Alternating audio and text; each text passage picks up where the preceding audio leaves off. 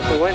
This is Freddie Williams. This is Ian Sattler, Senior Story Editor at DCU. Hi, this is Lindsay DeFilippis. And Christina Weir. Hi, this is Kevin Vandal. Hi, this is Libra Mayo. Hi, this is Brian Azarelli. Hi, this is Matt Wagner, author of Batman and the Monster Man and Batman and the Mad Monk. Hey, this is Mike Martz, Batman Group Editor. Hey, this is Ethan Van Sciver. My name is Neil Adams. This is Paul Dini. This is Robert Greenberger. This is Jerry Robinson. Hey, this is Will Portaccio. This is Adam Beechin, and you're listening to the Batman Universe Comics Podcast. Hello, everyone, and welcome to the Batman Universe Comic Podcast, episode number 134. I'm your host, Dustin. Today I have with me... This is Joe. And Stella is not here as she is on a little bit of a vacation for this episode. We are covering the comics and comic book news from March 16th through March 30th. We do have a decent chunk of news to cover, including news from Emerald City Comic Con, which just happened this past weekend. In addition to that, we only have 2 books to cover, and we have a little bit of an announcement towards the end of the episode after listener Q&As about the future of the comic podcast. So with that, let's just dive straight into the comic news. What's going down? A couple of different things to go over. The first one is on March 17th. Gotham Spoilers found out that the Absolute Batman Incorporated, which will include volumes 1 and 2 of Batman Incorporated, as well as the Batman Incorporated special that released about a year and a half ago, that Chris Burnham is actually redoing some of the art for the Absolute Edition. The Absolute Edition is going to retail for about $125, but you'll be able to get it a lot cheaper if you look on Amazon for it. But if you remember towards the end of Batman Incorporated, the Volume 2, there was a lot of stuff that happened where, because DC was so focused on books being delayed and them not wanting to have books delayed, if the art wasn't done, they would have a lot of fill-in artists. We still see that in some cases nowadays. Well, as it turns out, for the Absolute Edition, Chris Burnham is actually going back and redoing the art that had to be filled in, which in some ways I think is a really cool thing. It makes it a little bit better as the Absolute Edition gets released. It makes it a little bit better as far as the quality of what was meant to be and not what was. So I think that's kind of interesting, but he confirmed that he is actually redrawing some of the filled-in pages that were originally released. So if you didn't read Batman Incorporated at all, and you have no idea what I'm talking about, that will be available in December of this year, and it's going to be massive because it's essentially including Batman Incorporated Volume 1's number 1 through 8, and then Batman Incorporated Leviathan Strikes, and then Batman Incorporated Volume 2, 1 through 13, and as I said, the Batman Incorporated Special. So it's a lot of issues. So it's just nice to see that, you know, they're redoing some of that stuff. Yeah, not only that, but it'll be oversized as well, so it'll not only be new art, but even bigger Chris Burnham art. I'm upset by this because it's something that I said before, you know, it would be cool if they did that for the trades, go back and fill in these, get the proper artists to do these fill-in bits, but I might have to get it, and I don't want to, because it's going to be a lot of money, but it's I'll definitely look at it longingly, and maybe as a birthday present or something, I might go in for it, but I'm excited by this. It sounds really cool. All right, and then next up, March 17th, the solicitations for June were released, and among them, there really wasn't a whole lot of surprises. Really, there's a couple of really small little things that happened.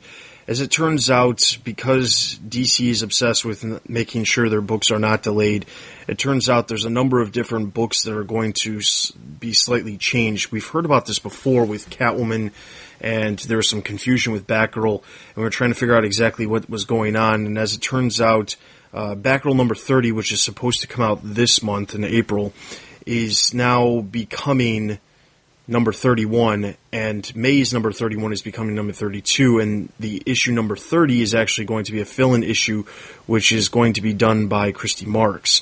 In addition to that, Batman Superman number 11 is basically delayed until June, but is renumbered to number 12, and Batman Superman number 10 is actually going to be written by Jeff Lemire. Now, we've had, we don't cover a lot of these books, and there's a reason why, there's a reason why we're talking about this, which leads into our announcement later on. But Jeff Lemire on Batman Superman, I'm interested to see even if it is only for one issue. And outside of those changes, really the only other surprise that was there was that apparently Scott Lobdell is going to be back on Red Hood and the Outlaws. We'll talk more about that in a minute. Out of all of them, the only one I'm really interested in is Batman Superman, because I like Jeff Lemire, and I've also actually started getting into the Batman Superman comic. But yeah, I wasn't so keen on the first arc. I think it threw all of us. It was a bit strange, but it's written by what's his name, Greg Pak, who I've been reading his Action Comics, which is possibly my favourite comic at the moment. So it's fun to have both his take on a fun Superman and a good Batman as well. Yeah, and as I said, the Batman Superman, the issue that Lamar is going to be on is going to be issue number 10, which is actually going to release in May. The issue that was originally solicited for May is going to be pushed to June. Lemire is going to be the writer, and the artists are going to be Carl Kerschel and Scott Hepburn. The solicitation for the actual issue says, in this standalone story, a microscopic threat invades the body of the Dark Knight, and it's up to the Man of Steel and Dr. Ray Palmer to shrink down to eliminate the danger. But what they find will shock you. Get ready for big sci-fi thrills as the high-adventure fun as only Batman Superman can present. So, we just talked about this. I'm just really interested to see what Lamar can do with this book. When Batman Superman first came out and we were reviewing it all the time, I really did not take too kindly to the series when it first kicked off, because again, it was kind of like another one of those situations where, okay, we got to tell everything again, even though we've told the same thing a bunch of times. We have to tell the meeting of Clark and Bruce for the first time and all this. But for the most part, I still read the issues here and there, and I think that even if it as a single standalone story, I think it'll be interesting to see what he does. All right, the next bit of news, on March 19th, it was announced that Nightwing number 30, which was originally supposed to release this month, in April, is now delayed to May 28th. Yes, that's right. I talked about this a little bit, I believe, on the last episode when we reviewed the end of Forever Evil Arkham War, and I said, I believe we talked about the fact that Forever Evil number 7 was going to be delayed until sometime in April, and as it turns out, it was announced later that all of the books tying into the end of Forever Evil, this would be Forever Evil number 7, Justice League number 30, JLA number 14, and Nightwing number 30. This is all going to be, all of those issues are now delayed till May 28th. Now, I'm not real sure what the reason for delaying this so long is. I mean, Nightwing originally was supposed to come out, it was originally supposed to come out on April 9th, and now it's being delayed basically a month and a half. We know that is in fact the last issue, but I find it weird that one of the main big pushes for DC when they started the New 52 was they wanted to make sure that their books were not delayed. We've seen it multiple times. I just talked about it, that they've had artists fill in for other artists to make sure that the stuff would come out on time.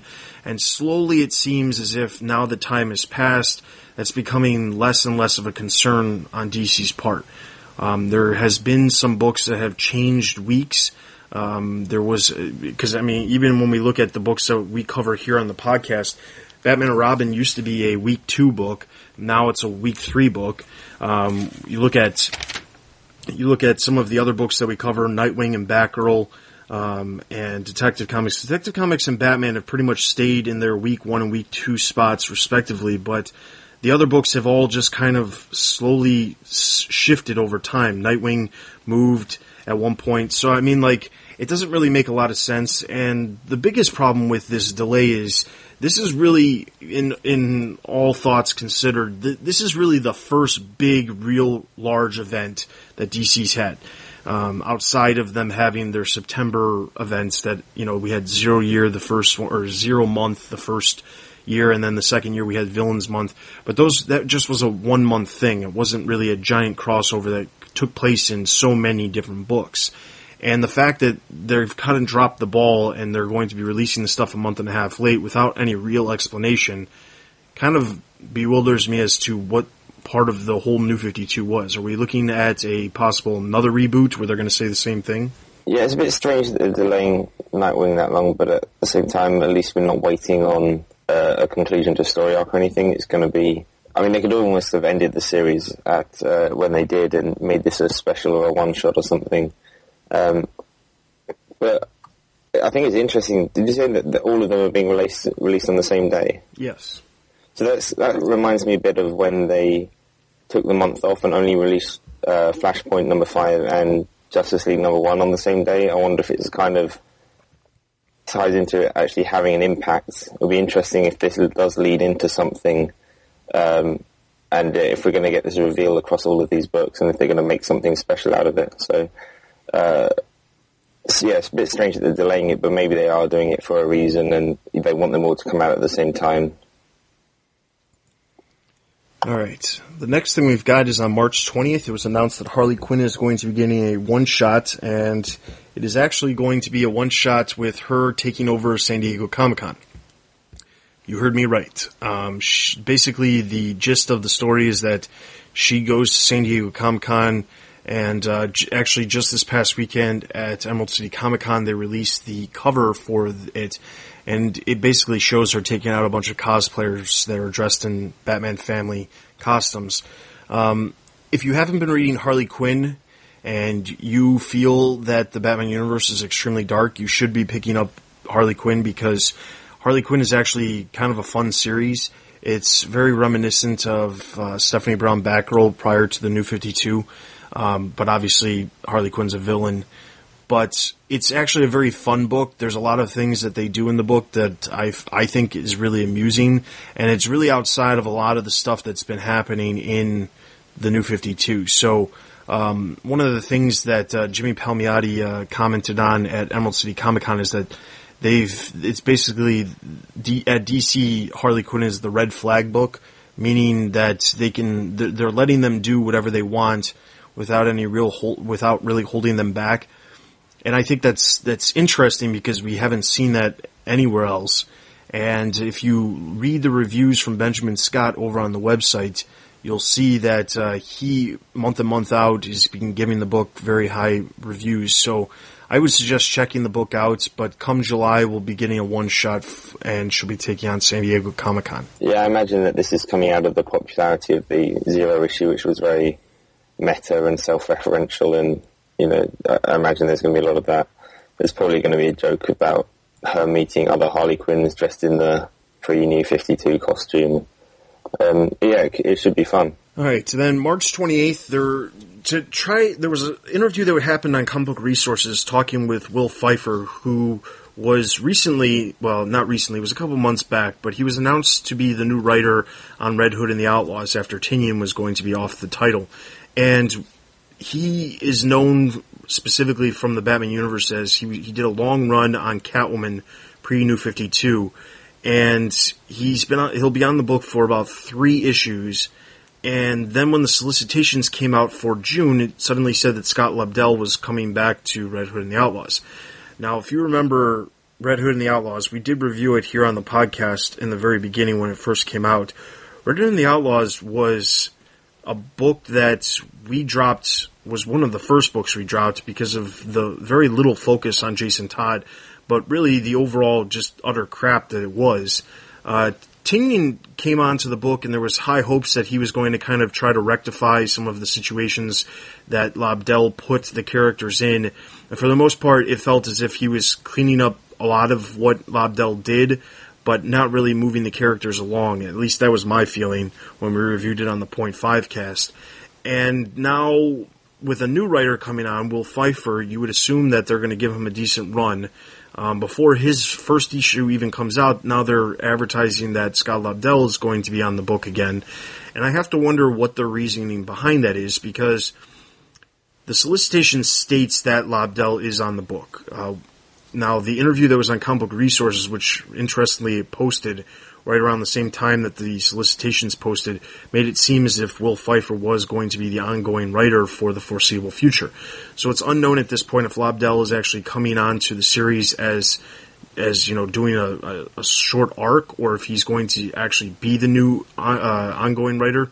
But I have to say that if Lobdell is going to be the ongoing writer, it lowers my faith yet again. Why did they take him off of the book in the first place, only to give him the book back a year and a half later? Alright, so with that, we're going to get into the news from Emerald City Comic Con. This just took place this past weekend. Not a whole lot of news came out of it.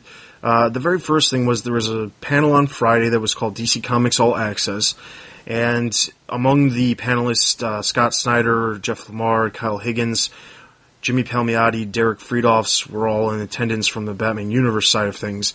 But there was just a couple of different things. They mentioned some of the things that were going to be happening in Batman Eternal.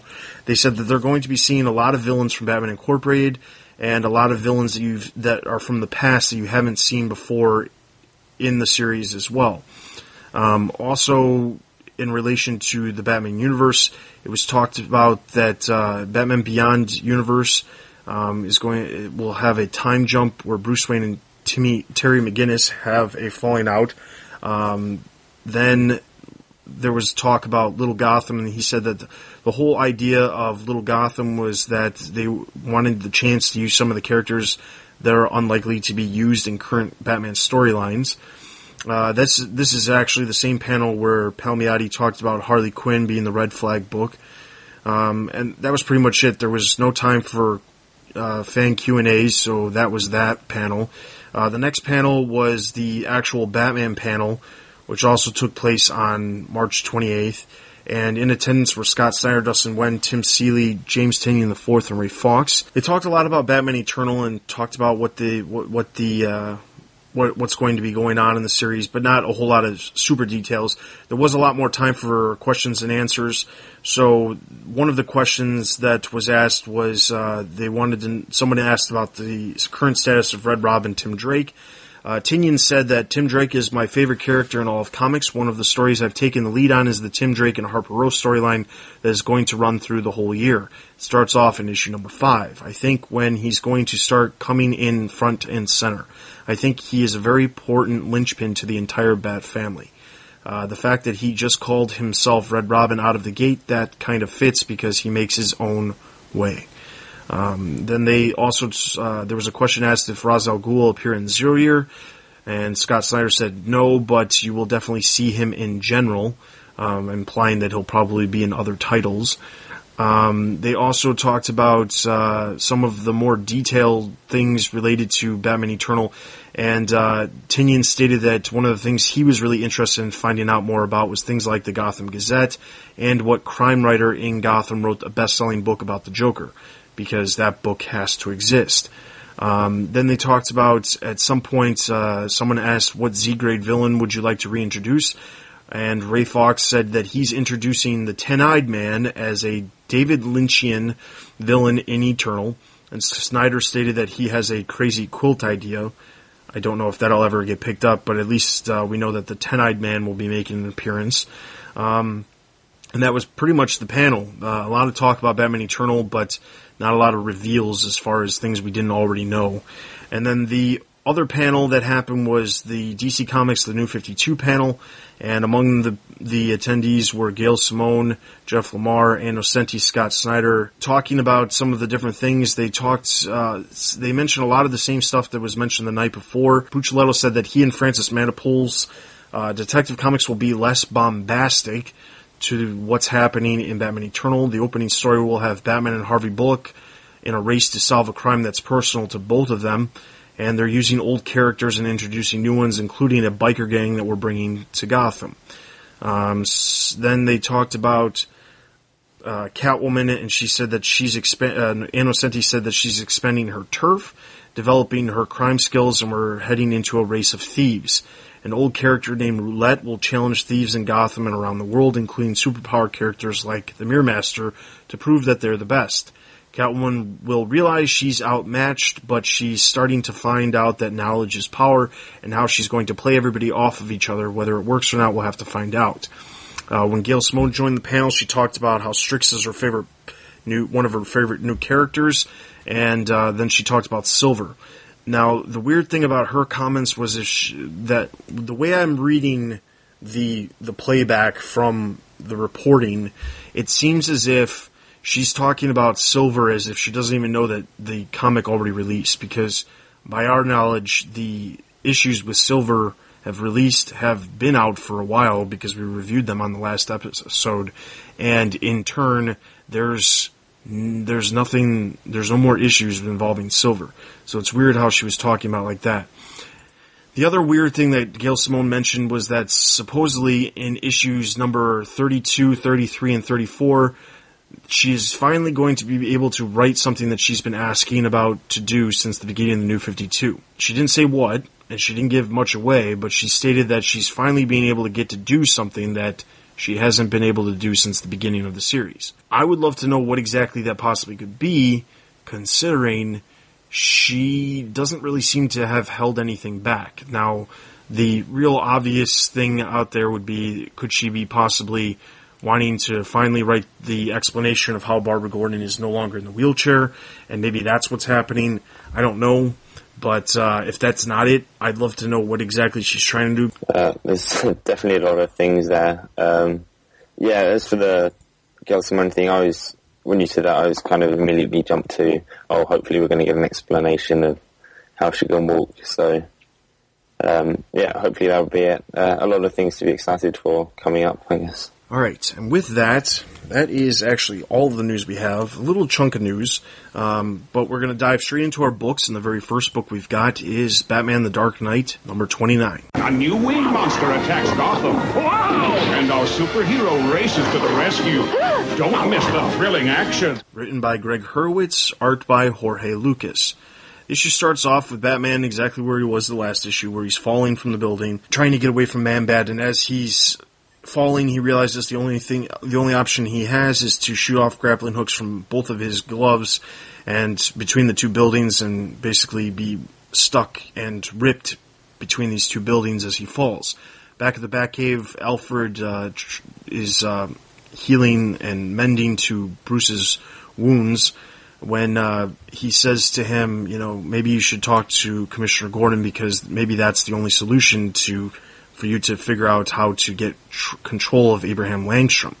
Batman goes and talks to Gordon, who in turn says there's nothing we can do because Langstrom's influence is too great and we can't go on just a hunch. There's no way any judge is going to sign off on that. So you need to go do your vigilanting and figure it out. So Batman decides to go to Langstrom Mansion to confront Abraham Langstrom. And when he does, Abraham talks in double entendres and all this other stuff, talking about why Man-Bat, if he was Man-Bat, would go after the homeless people, and explains the reason why he's feasting off, or Man-Bat would be feasting off of the homeless people, is because the homeless people are, one, not missed, but also they don't contribute anything to society. Batman leaves and goes to Kirk Langstrom's lab to talk to him and says, listen, I should have believed you, but I didn't, and I need you to help me. I need you to help me, take down your father. Back at Abraham Langstrom's mansion, we see him mutating into Man-Bat and going into the skyline. At the Hill Homeless facility, we see a number of people camped out for the night when all of a sudden Man-Bat bursts through the wall and starts to go after the homeless people. A man wearing a poncho and a beard and a hat tells everybody to go into the cafeteria because the Man-Bat wings won't allow Man-Bat to get into the cafeteria, and in turn Man-Bat goes after this man. As it turns out, the man is Batman in disguise, and when Man-Bat bites him and starts feasting on his blood, turns out Batman actually has the antidote in his blood, which in turn will turn Man-Bat back into Abraham Langstrom. And as it turns out, it works, and the police come and get Abraham Langstrom. At the trial, the jury finds the defendant not guilty by reason of temporary insanity. When he comes out of the courthouse, he's talking about how, I've got an umbrella policy with a cap of $30 million. Let them sue me if they're going to, but who's really going to sue me? The people, how do you assign worth to people who don't contribute to society?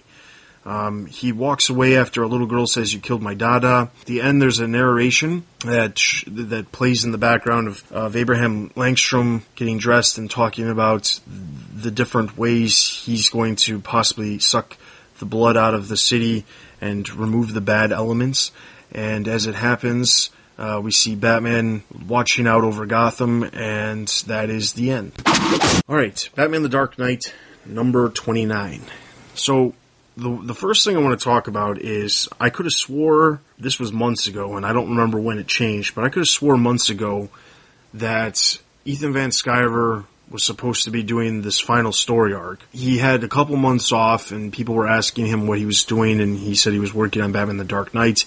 He's working on the final story that was going to be featuring Man-Bat, and here we have this issue, and it's not Ethan Van Sciver, it's Jorge Lucas. I find that a little interesting, but I wanted to know if the art harmed the story at all, in your opinion. I was definitely surprised. I didn't even think to look at the cover where Ethan Van Sciver isn't even credited as an artist, especially as the first 5 pages, I think, are him. So I was, this is him doing the work that he said he was going to do, and then turned the page and, hang on a second, checked the credits and realised. I was disappointed. I'm not always a huge fan of Ethan Van Sciver. I think some of the stuff he does is very nice. Other times I can take it or leave it. What I was disappointed about is I have liked some of, I'm not sure how Jorge, I guess. I've liked some of his stuff in the past. He did a backup in the Detective Comics fairly recently, which I did really like. This felt really rushed, and I wonder if it was a quick, get it done, we need someone just to do this. And he got called in for it. I mean, I obviously don't know, but that's what it felt like. It was very strange art. It looked like someone spilt ink all over it. There was just loads of splashes everywhere, and I don't think it necessarily affected my enjoyment or lack of the story, but it definitely was noticeable and confusing, just expecting one thing and getting something very different. Yeah. I think the biggest problem that I had with this was the fact that I was expecting Ethan Van Sciver. They hyped Ethan Van Sciver as the artist for a couple months, and with the series, this being the last issue of the series, and this is it. I mean, there's nothing else after that. This was the last issue. I think it's kind of a letdown that even the last issue and the fact that they made a big deal that Ethan Van Sciver was coming back to do these issues, I think it doesn't necessarily affect the story for me, but at the same time, I feel as if it's basically saying, well, your series is canceled, so we don't really care, and that's the kind of the feeling I get from this, is because here we are, the last issue, and after 5 pages of art, suddenly it jumps to a completely different artist, which doesn't look anything like Ethan Van Sciver's first 5 pages. So I think that's a letdown in that regard. Now, as far as the story goes, I don't think that... I almost feel as if this would have been one of those stories where it deserved to have 3 issues. I feel like they wrapped up this Abraham Langstrom thing a little too quick. They introduced him in the last issue. This issue, he basically is confronted by Batman, and then it's wrapped up. And it just felt like it was wrapped up very, very quickly, in my opinion. I wanted to know what you thought of how they wrapped the story up. I can't see an extra issue coming out of this. I agree that the introduction resolution was very quick in terms of, here's a character, okay, that's dealt with, end of series. But I don't think that the story they told could have been expanded. I mean, maybe they could have done like a bumper size, this is the final issue, so they'd be able to get a bit more story in there, jack up the price for the last issue and kind of celebrate it a little bit. But I didn't really see any more story in it. But I do agree that perhaps just in terms of new character resolution, that went a bit quick. Yeah, it's not so much that I feel as if they could have gotten another issue. It felt like just the story itself was just really quick. It felt a little forced in some regards. It almost feels as if there should have been a little bit more to the story, but it's not shown in these pages. It just feels as if there should have been more to it, but there's not. Alright, so with that, I don't really have anything else to say about this issue. For the most part, I feel as if, this story, the series Batman the Dark Knight, I think has told some decent stories. This is not going to be one of the most memorable stories from it. And I think that in some ways, because the series did focus on, well, at least ever since Greg Hurwitz took over the series has focused greatly on the villains and building up villain stories, and classic villain stories, within the pages of the series. I think that element, it was really good, because a lot of times in a lot of the other series, we see other villains, newly created villains that sometimes work, most of the time they don't work. But this one, they stuck with, classic villains for his entire run, and I think that, for the most part, I think that he has done a really decent job. I'm not going to judge the outcome of this last story, as the basis of the entire run, but I think for the most part, Hurwitz did a decent job, and in some ways, I think that there's a lot of other crap out there that they could have gotten rid of instead of this, but I understand, they're with creating 4 additional Bat books per month with Batman Eternal. You've got to thin it out some way, and so instead of eliminating a book like Catwoman, which has been really bad, or Red Hood and the Outlaws, which fails with any sort of real direction, they had to eliminate an actual Batman book, and for that, I praise them for actually acknowledging, hey, we don't really need to have 10 Batman-specific books out there, but at the same time, it's sad to see something that's not bad quality get taken down. Yeah, I agree. I definitely think the premise of the book was really good. Having actual stories focusing on a villain, because often the sort of villains that were being focused on in this were often bit parts in larger story arcs. So if you ever wanted to say, I really want to read a Scarecrow story, you'd have to kind of find bits and pieces, whereas he offered up a decent story where you can have a full arc of that character. So it was good for that. But I definitely agree. I think there are too many Bat books out there at the moment, and there probably could have been a different one to go. As much as, maybe even Batman and Robin. Some of the stories that they're starting to tell do sound kind of interesting, but the fact that it's called Batman and Robin and there is no Robin is a bit strange, so there could have been other titles to go, but yeah. Alright, so with that, Batman the Dark Knight number 29, I'm going to give a total of 2.5 out of 5 Batarangs. I agree, 2.5 out of 5 Batarangs. Alright, so that's going to give Batman the Dark Knight number 29 a total of 2.5 out of 5 Batarangs. Let's move into our next and last book, Batman and Robin number 29. Never underestimate the power of teamwork, my friend. Batman and Robin number 29, written by Peter J. Tomasi with art by Patrick Gleason. The hunt for Robin begins. The issue opens with Batman deep under the ocean in a sub, tracking coordinates left by Damian to find the island where he was born. Batman discovers the remains of Damian's former teachers, chained to the ocean floor, when he runs into Aquaman, who is investigating whales' distress signals. Ra's al Ghul, who is on the island, discovers Batman's presence and sends scuba guards to attack, whilst Ra's sabotages the base and makes a break for it with Talia and Damian's bodies. Batman and Aquaman take down the guards and make their way on land, battling man-bats and armed guards as they go. Aquaman finds the whales dead, bursts open from more of Ra's super hybrid soldiers. They find the base as the files are being destroyed, and Batman presses on to get Ra's when he's faced by a room full of mutated Damian clones. Despite the shock, Batman takes him down and just manages to grapple his way onto Ra's jet. He can't hold on, however, and Aquaman catches him just before he hits the jagged rocks below.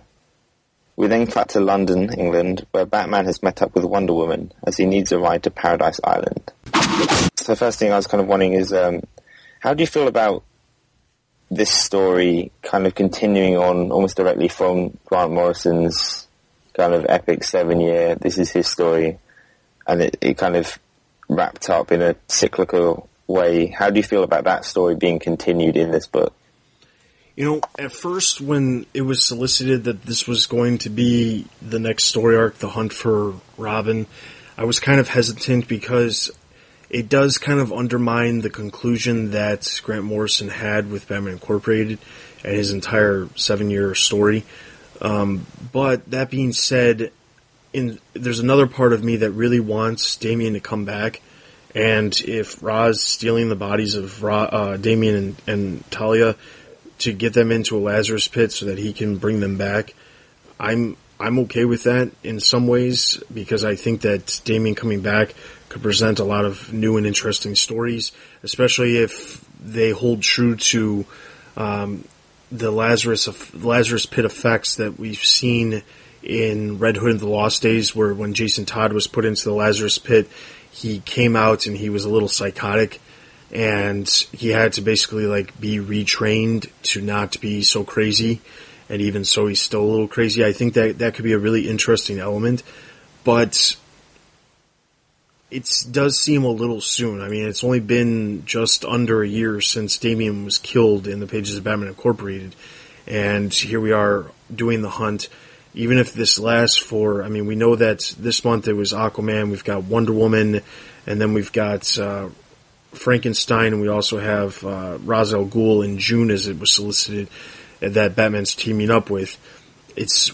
I don't know if the last issue of this story arc is the one with Ra's al Ghul, but there's also talk that we talked about last episode where Peter Tomasi said there's some specials coming out in July for the 75th anniversary of Batman, and one of them is something that he's working on, and I have to actually wonder to myself if one of the things they're planning on doing is bringing Damian back during this, as an oversized issue, and maybe that's part of the reason why the series was never canceled, was because they always intended to bring Damian back at some point just down the road.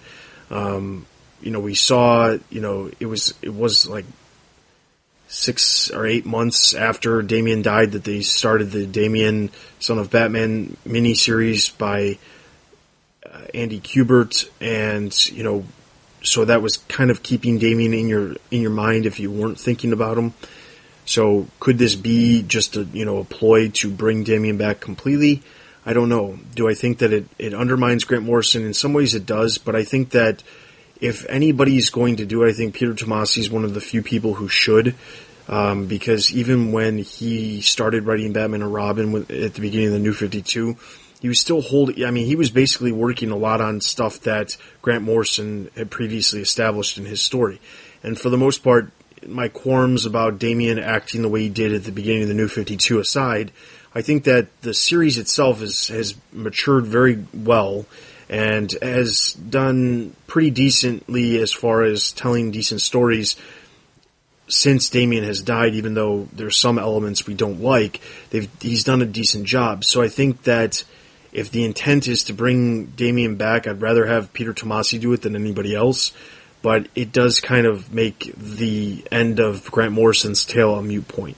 I agree. I was very skeptical about this at the start, just from the solicitations. I really didn't enjoy the Requiem arc, the Batman going around and mourning and being very angry. I didn't think it was particularly good. And I was a bit worried about, the fact that Morrison not only was, I really enjoy his work, but it was very cyclical. It ended kind of at the beginning, so that you could just go straight into the beginning, read over again, and just kind of, and that was kind of the point of the whole thing. There's always those Ouroboros, the circle of life, snake eating its own tail, this ongoing arc. So then the fact that this kind of splinters off of that. But then again, you can always read that separately, and I actually really quite enjoyed this. I wasn't planning to, but I thought it was really well done. It makes sense. I mean, the other thing I was really skeptical about is it's the hunt for Robin, and as a reader, we know where Robin is. Ra's al Ghul has him and Talia, and they're using, what's his name? Lord Deathman, I believe is the name. Yes. Using his Lazarus blood to resurrect them, and that's where it ended, with a room full of Damian clones. We saw some Damian clones in this, through the same mutation that we got the heretic in Leviathan.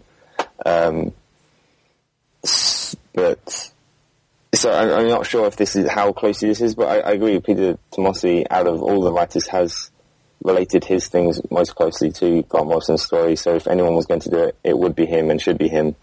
But I think the story that they're starting to tell makes sense, and I am actually looking forward to it. I like seeing Batman team up with the Justice League as well. I think it's cool.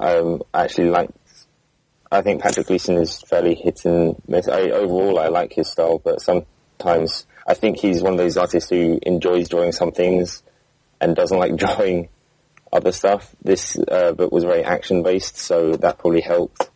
And I enjoyed his both Tomasi and Gleason's interpretation of Aquaman and their interactions. So yeah, I'm actually really looking forward to this arc and seeing where it goes. So yeah, that was the other thing, is did you like Aquaman's appearance in this? Did it feel forced, or did it make sense? I was hoping you would bring this up. I think that overall, Aquaman appearing in this series has probably been one of the most seamless partnerships to make sense that we've seen in this title, outside of obviously Robin.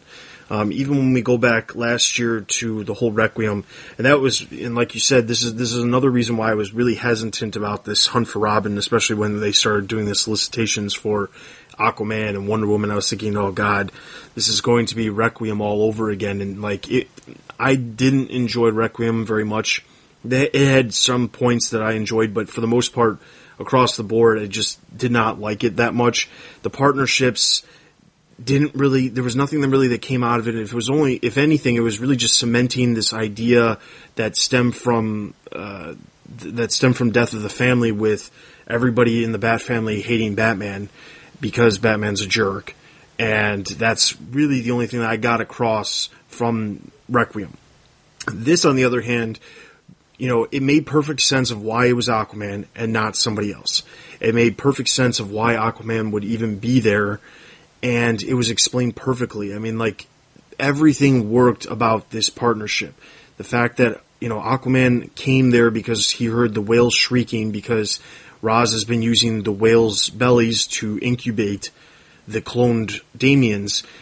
It makes perfect sense. I mean, there are so many things that were done right in this issue that I wish would be done right all the time.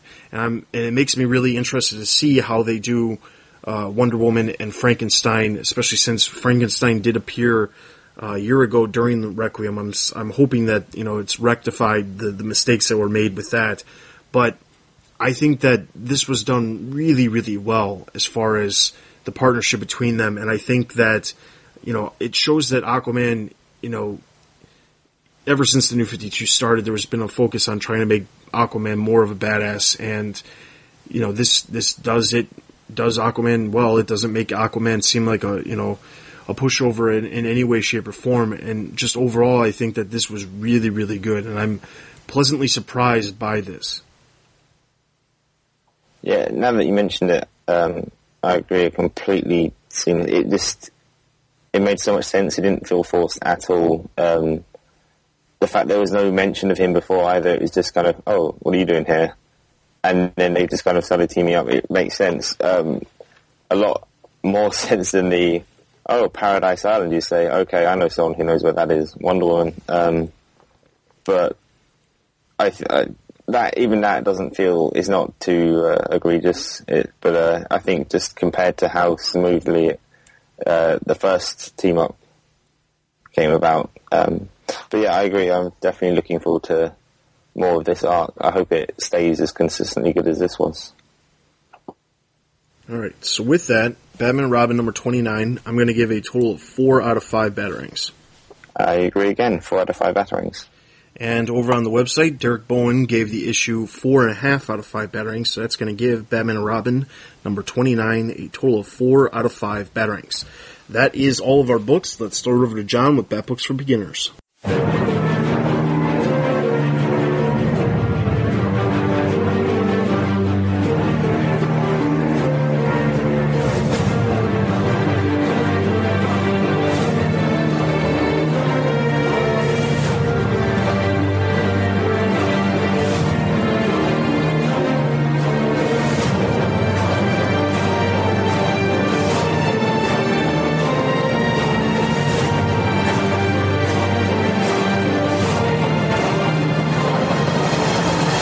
welcome to another episode of Bad Books for Beginners. I'm that English guy John, and this episode we are reviewing the very last 4 issues from Batman No Man's Land Volume 2. I'm going to start with a quick apology. If I sound a little bit grotty, I am getting over a cold that somebody who was very close to me has given to me. In this episode, we're going to be taking a look at Catwoman 72, 73 and 74 and Batman Legends of the Dark Knight. This features a writing by John Ostrander and Larry Hamm and features art by Jim Balent and Rick Burchett. We open Catwoman with Selina stealing a jewel, which turns out to be a fake. Instead, it's a message from Oracle asking her to return to Gotham. We then cut to a group of men who are told to guard a tunnel. Meanwhile, Catwoman sneaks into Gotham and talks to Batman. He tells her to return to Manhattan. Selina does so, sneaking through some tunnels. There's an explosion, and she comes across the group who are left to guard them. Because of the explosion, they're knocked into the water. However, Catwoman saves their lives, and they all return to Manhattan. It turns out Selina has been asked to steal some discs, which is guarded by a group called the Hard Cases. She tries to review the security but is refused entry, and the Hard Cases realise it's Catwoman. Selina sends in a number of gangs to cause a distraction whilst she enters the safe. She gets the discs and returns to the hideout. However, rather than return them, she offers them up for auction. This not only attracts the attention of the Hard Cases, but also Maxi Zeus. Both the Hard Cases and Maxi Zeus try to take the discs from a supposed exchange. However, it turns out that the exchange is, again, just a trick and a distraction, and in fact that the real exchange is taking place elsewhere. However, Selina is double-crossed at this exchange as well, and although she tries to fight to get the discs back, the con woman gets away. Power Play, which is the story in the Legends of the Dark Knight story, opens with Batman coming across some frozen gunmen. He fights some others and is told where Mr. Freeze is. Batman arrives and he fights Freeze. However, Freeze gains the upper hand. But Batman has a contingency plan in that he's overstoked the boilers of the power plant, which Freeze has put next to his ice castle. This causes it, understandably, to melt. They carry on fighting and eventually Batman wins, and the issue ends with Freeze floating away on an iceberg. So these are rather short issues again, not massive amounts happen throughout, I'm going to be honest. I did enjoy the story of Catwoman. I think John Ostrander is a very, very good storyteller at times, and he can certainly get his characters very, very right. I have been critical of him in the past in a couple of episodes where he's written stories that I haven't particularly enjoyed, but I feel sometimes he can really get them on track, and this is one of those. I think the writing is very, very good in this case. Jim Balent, I've had a lot of issues with, and again, the same things come up here. He can't draw women to save his life. These are full of ridiculous poses, nonsense positions, women essentially fracturing spines so that they can just show their breasts to people. However, I did actually enjoy some of his other artwork as well that he did. I thought some of the characterizations and colouring that he did was actually really, really good, and I liked how he made Gotham look. So I kind of overlooked the fact that he can't really draw women because of those situations. Power Play is a nice little story in its own right. The writing is fine. There was a little bit too much overemphasis on some of the sections in the writing. It seemed very kind of Frank Miller, where he emphasises over every single word, which is at times rather annoying. I thought the artwork was very nice again. I thought Mr. Freeze and Batman were drawn rather well, and I certainly enjoyed that as well. I think it's very much worth picking up. To be honest, I think all of these issues are well worth getting, and overall I'm going to give them 4 out of 5 Batarangs. There's some slight nitpicking with the artwork because of Jim Ballant, but apart from that I thought they were very, very good. So what do I think of Volume 2 overall? Well, again, I thought it was really, really good. I really enjoyed all the stories all the way through. There were a couple of downsides, such as the Young Justice storyline, but I don't think really that they mar this book overall, and I certainly recommend picking it up. I thought all the storylines all the way through were very, very good. They progressed the story and they progressed the narrative all the way through. And you get a feeling that Gotham is growing and that it's changing, and that at the time there are a lot of downsides to being cut off. They're halfway through this period and they're really starting to struggle, and that really shows in a lot of ways. We see people going to the Penguin to try and get food and produce and things like that, and that's something that would happen, that they would circle around people who have power. And I think it's really, really interesting to see. It's nice to see everything developing, and of course the arrival of Cassandra Cain as well. You can't ignore that, which I know a lot of people were very excited about, and a lot of people enjoyed her arrival. And I thought that the story was a nice little introduction. So overall, I'm going to give the complete volume 5 out of 5 Batarangs. Again, like the other one, I really recommend that you pick these up. They can be found very cheaply on Amazon and on eBay as well, and I think they are very, very well worth purchasing without a shadow of a doubt. So that's it for this episode. Thanks very much for listening, and now I'll hand you back over to Dustin and the guys.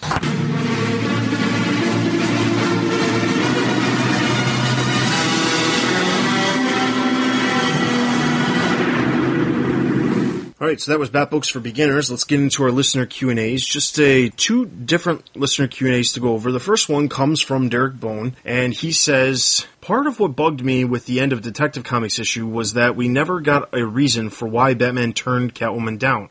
For all we saw, they worked well together, and she'd be more valuable as an ally. So if this rejection is what turns her bad again, then that's just a boneheaded move by Batman. And if that is the reason she turns bad, then we should have gotten an actual reason why he lied to her there. It felt like more of a perpetuation of the status quo more than anything.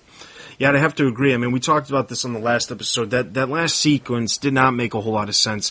And because Layman's off the book, it's not going to get explained. All we can hope to get any sort of explanation as we see it in the pages of Batman Eternal. But even then, if it does turn out to be what we said, where, you know, this is the beginning of her deciding to go back to the darker side of the gray area and become this kingpin of Gotham, it's really kind of a bad setup, and I'm hoping that's not the case, and that's not the reason she becomes the kingpin of Gotham.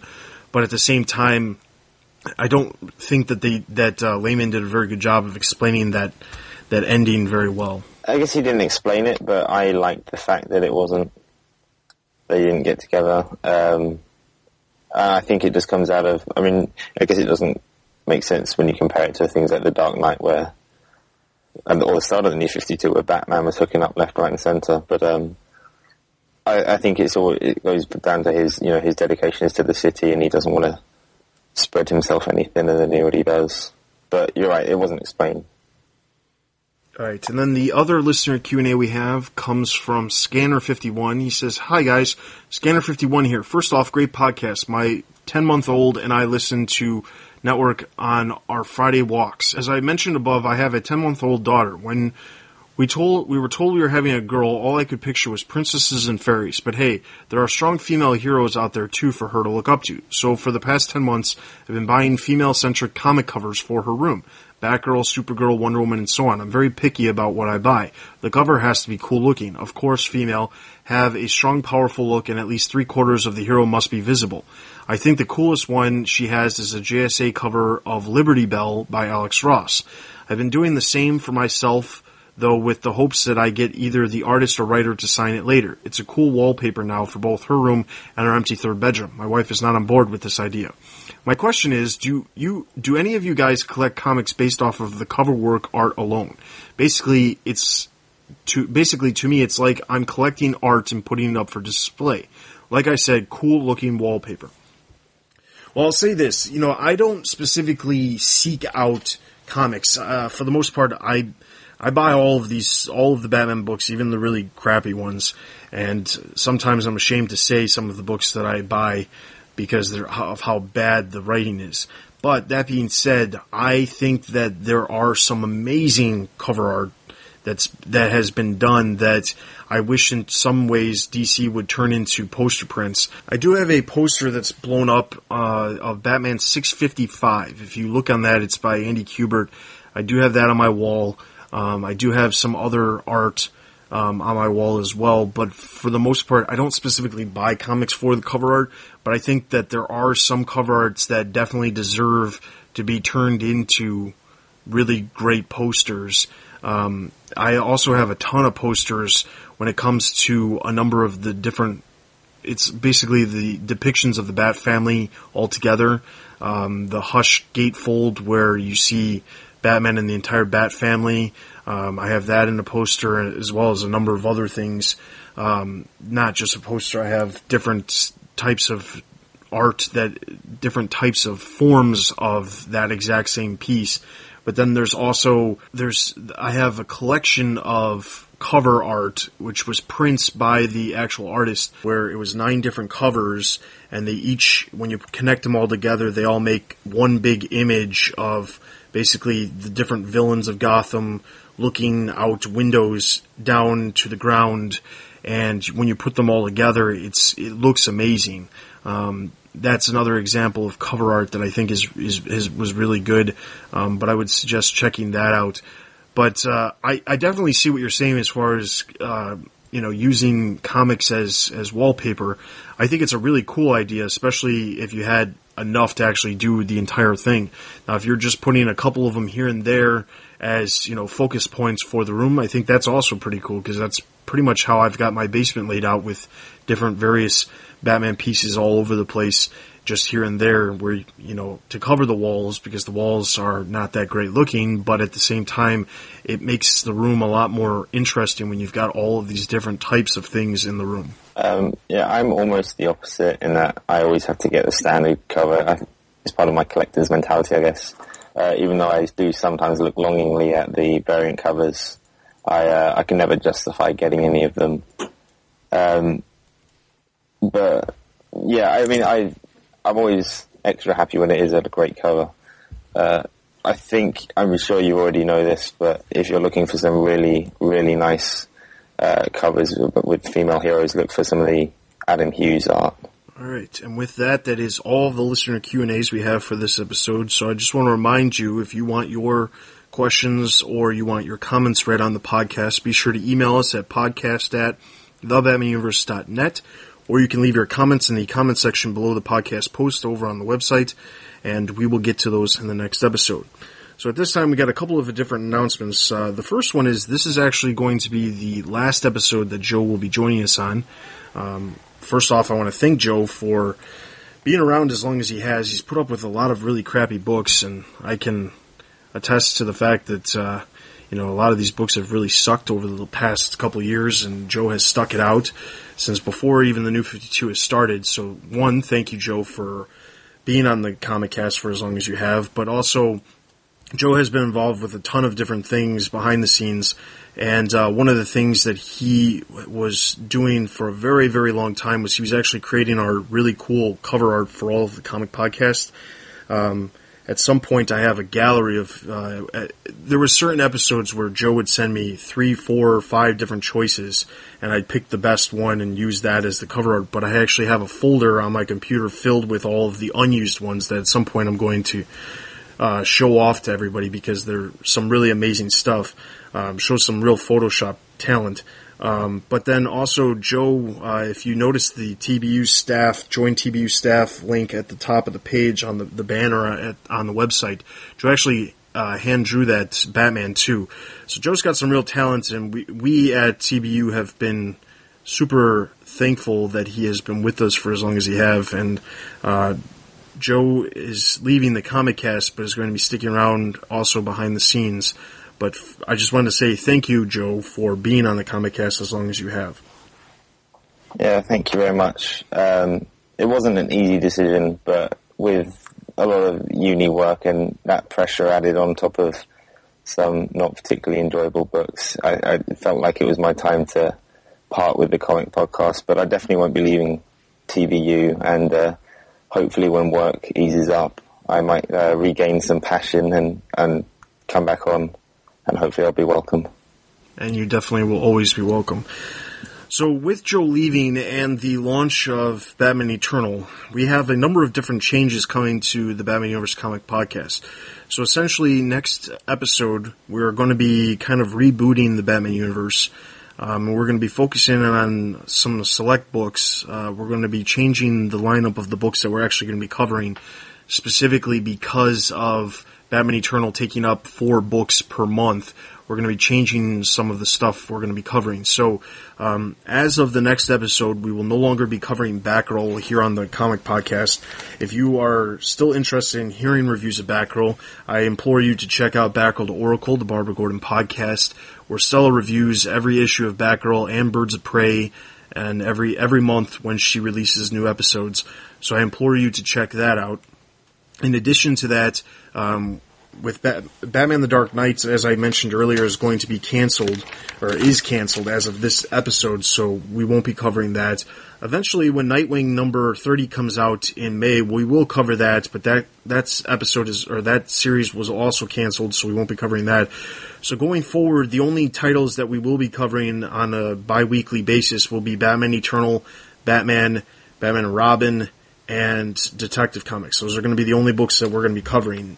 And also going forward, we probably won't be covering a lot of the miniseries that are released as well, specifically because looking at some of the miniseries that have released, most of the time we always decide to do that. We always decide to cover them if we feel it's going to play into the larger scheme of things. With Forever Evil Arkham War and Forever Evil being such a large event, we assumed Arkham War was going to be a big thing that was going to have repercussions. But as it appears, it's not going to have any repercussions, so it was kind of a waste to cover Arkham War.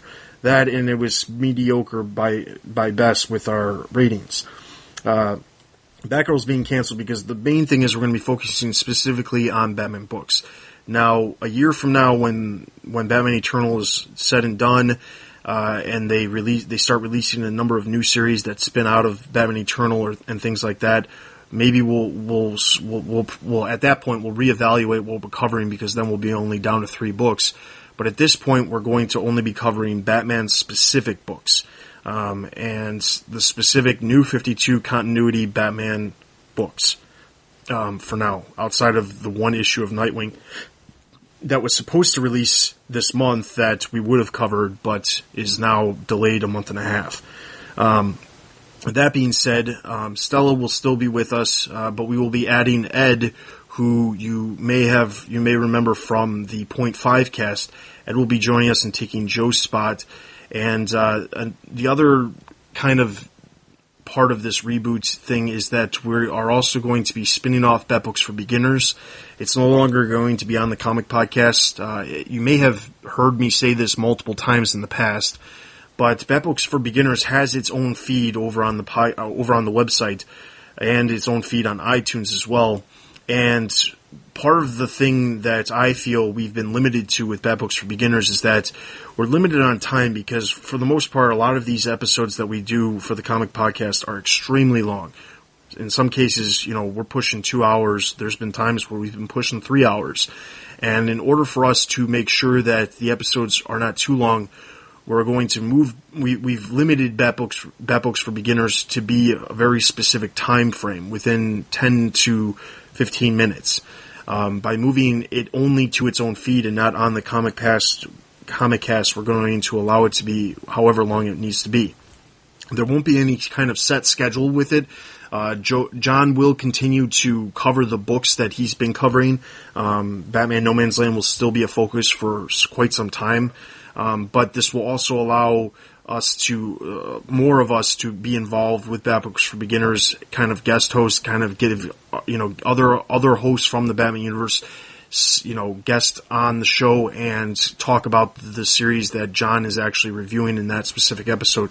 So it opens it up a little bit more than just having John limited to a very short time frame to review 4 to 6 books per episode.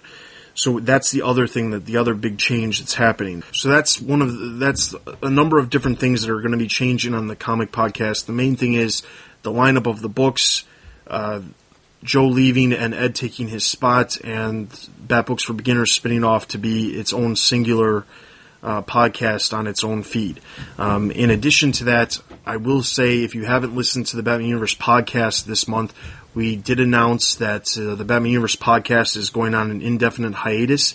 This is due to a number of different reasons, specifically to the fact that we're looking for some new staff to kind of head up the Batman Universe podcast and to also make it a little bit more frequent. We've heard a lot of comments from listeners asking us to make it more than just a monthly podcast. And the issue is, with the staff we currently have, there's not a lot of time for us to make it more of a bi-weekly or more of a monthly series set of episodes. So if you're interested in any way, shape, or form in getting involved with the Batman Universe, whether it be through the podcast, which there's a ton of different things going on as far as the commentaries, we have specials that we are planning on doing in the future, or if you have an idea for a new podcast, or you are interested in possibly heading up the rebooted The Batman Universe podcast, be sure to email us at podcast@thebatmanuniverse.net. Also, if you are interested in joining the site and writing for the site, either whether it be comic reviews, which we've talked about a number of times in the past, or if you're interested in possibly writing news on the website as well, be sure to email us and let us know that. So with that, that's everything for this episode. I want to remind everybody to head over to the website for all the latest news and editorials from the Batman Universe. Be sure to check out our Facebook group page as well as our fan page, and Twitter and YouTube for all the latest news and videos from the Batman Universe. Also be sure to leave us reviews on iTunes. Those are always greatly appreciated. And as I mentioned, if you'd like to get in touch with us, email us at podcast@thebatmanuniverse.net. I once again want to thank Joe for his service on the comic podcast, and that is everything for this episode. This is Dustin. And this is Joe for the last time. And we will see you guys in 2 weeks. Well, one of you will. And I will see you in 2 weeks.